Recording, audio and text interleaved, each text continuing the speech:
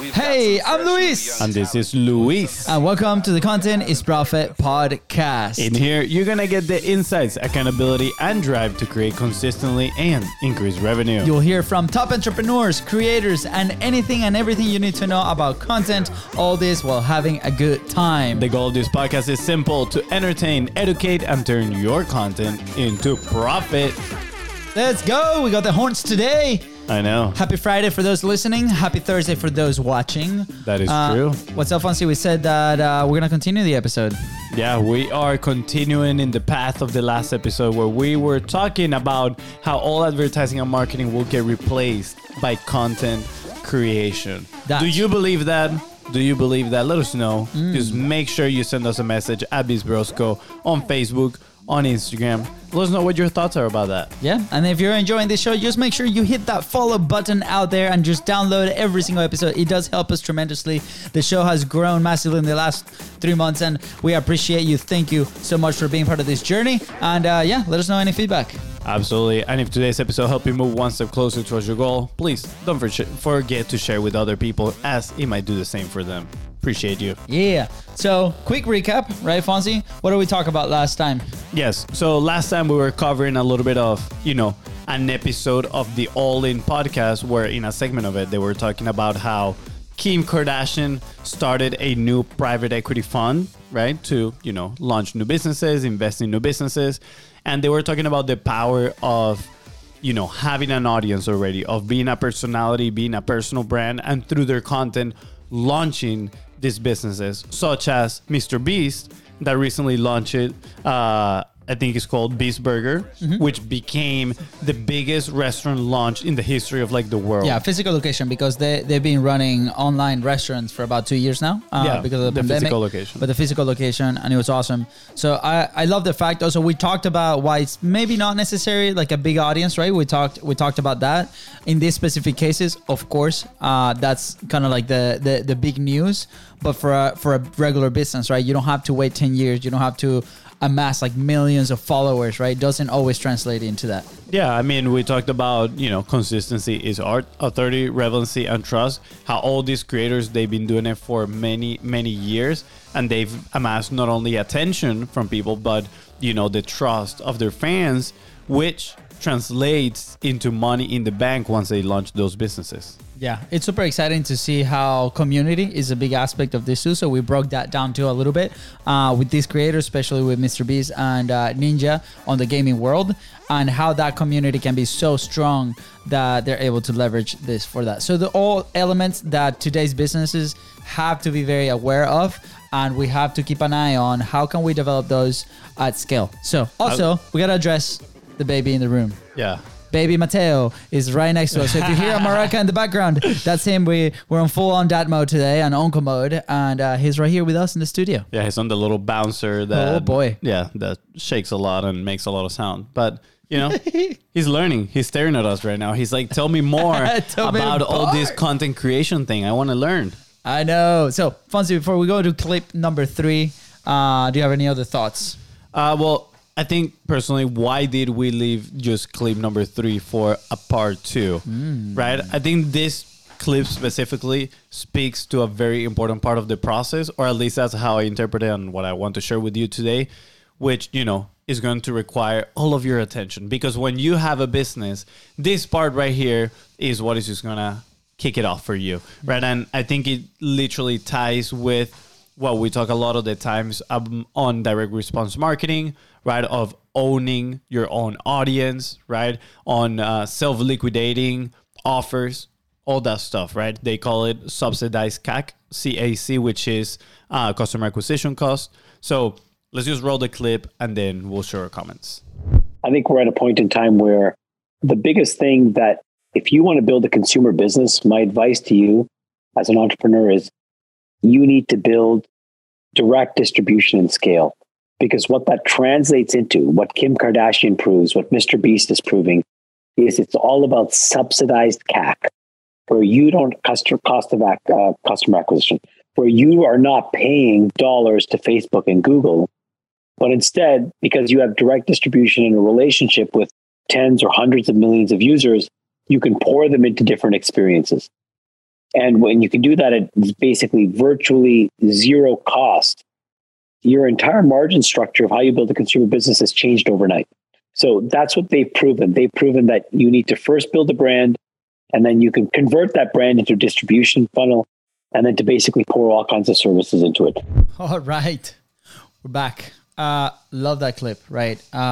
Over the last 3 years, we've this is something that we push with everybody that jumps on a call with us, people that work with us. People that work with us in the service level, they already have a level of this, right? And they kind of understand it. But traditional businesses, I'm very shocked that not a lot of people, right, feel very comfortable owning their own list. Like they put their money into platforms like Facebook, Instagram, YouTube, LinkedIn ads, right? Which are external, but then we don't own that relationship with that consumer.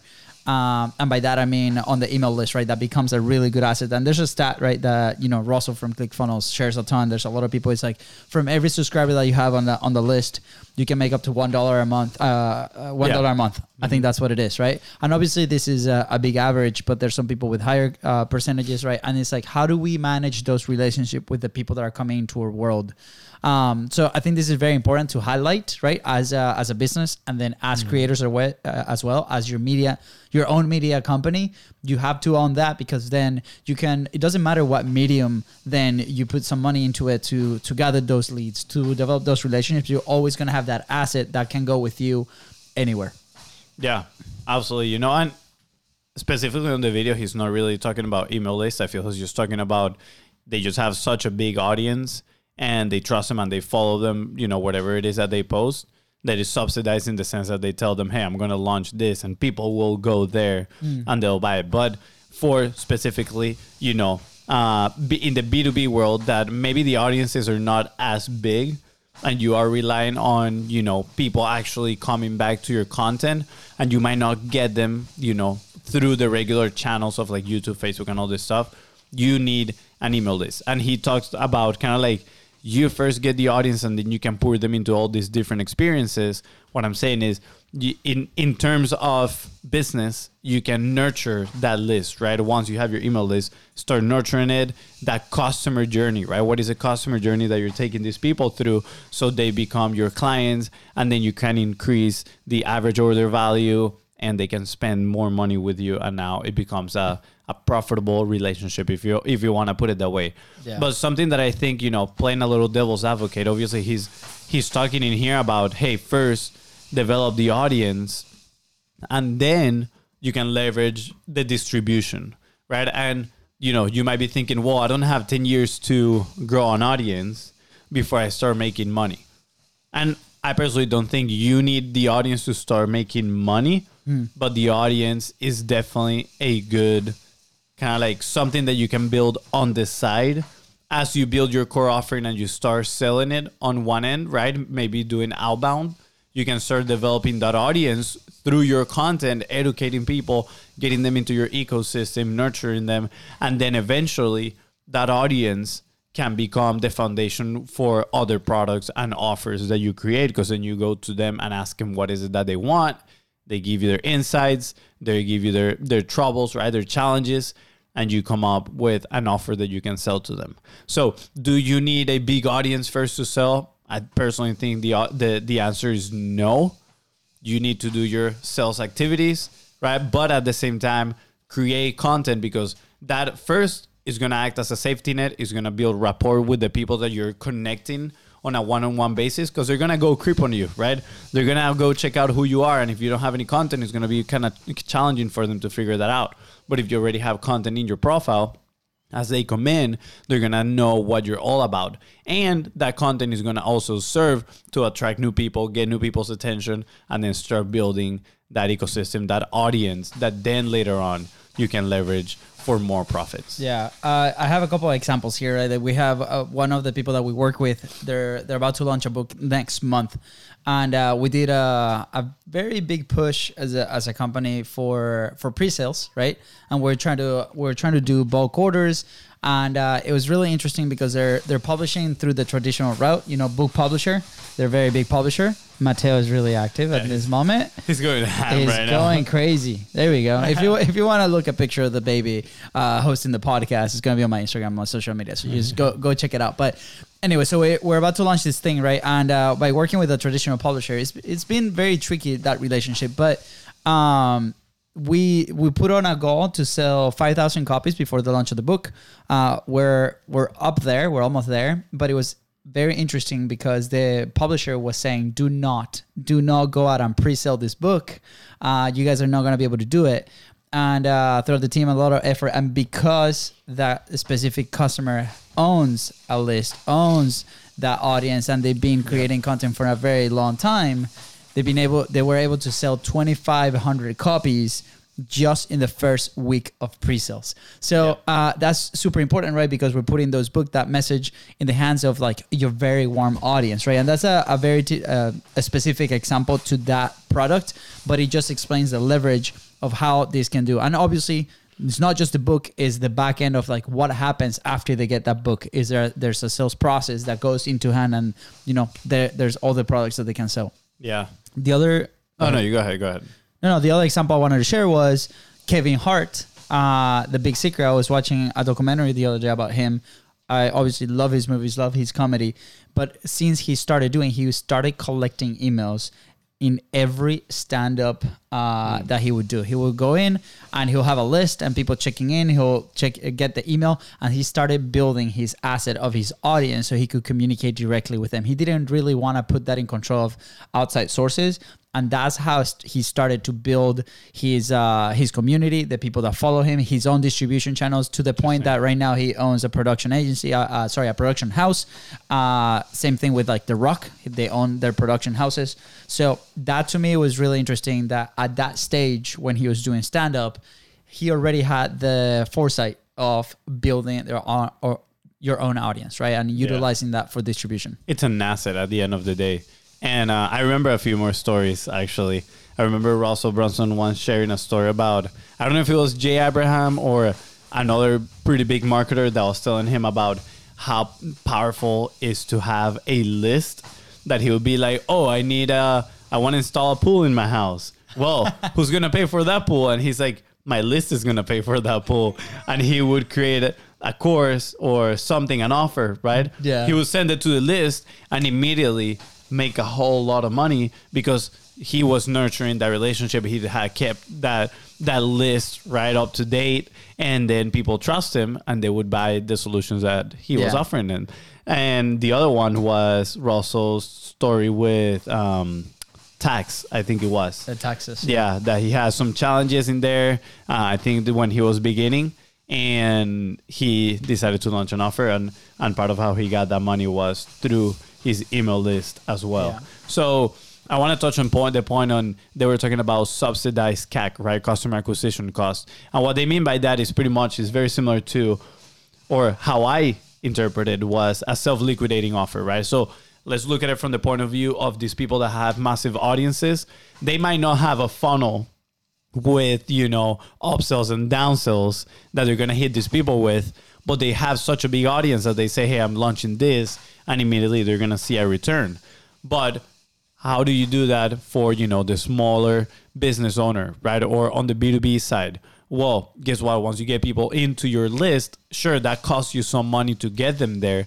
But through a process, again, it can be a live funnel. It can be on the phone. It doesn't necessarily need to be an online funnel, but that is one of the ways that you can do it.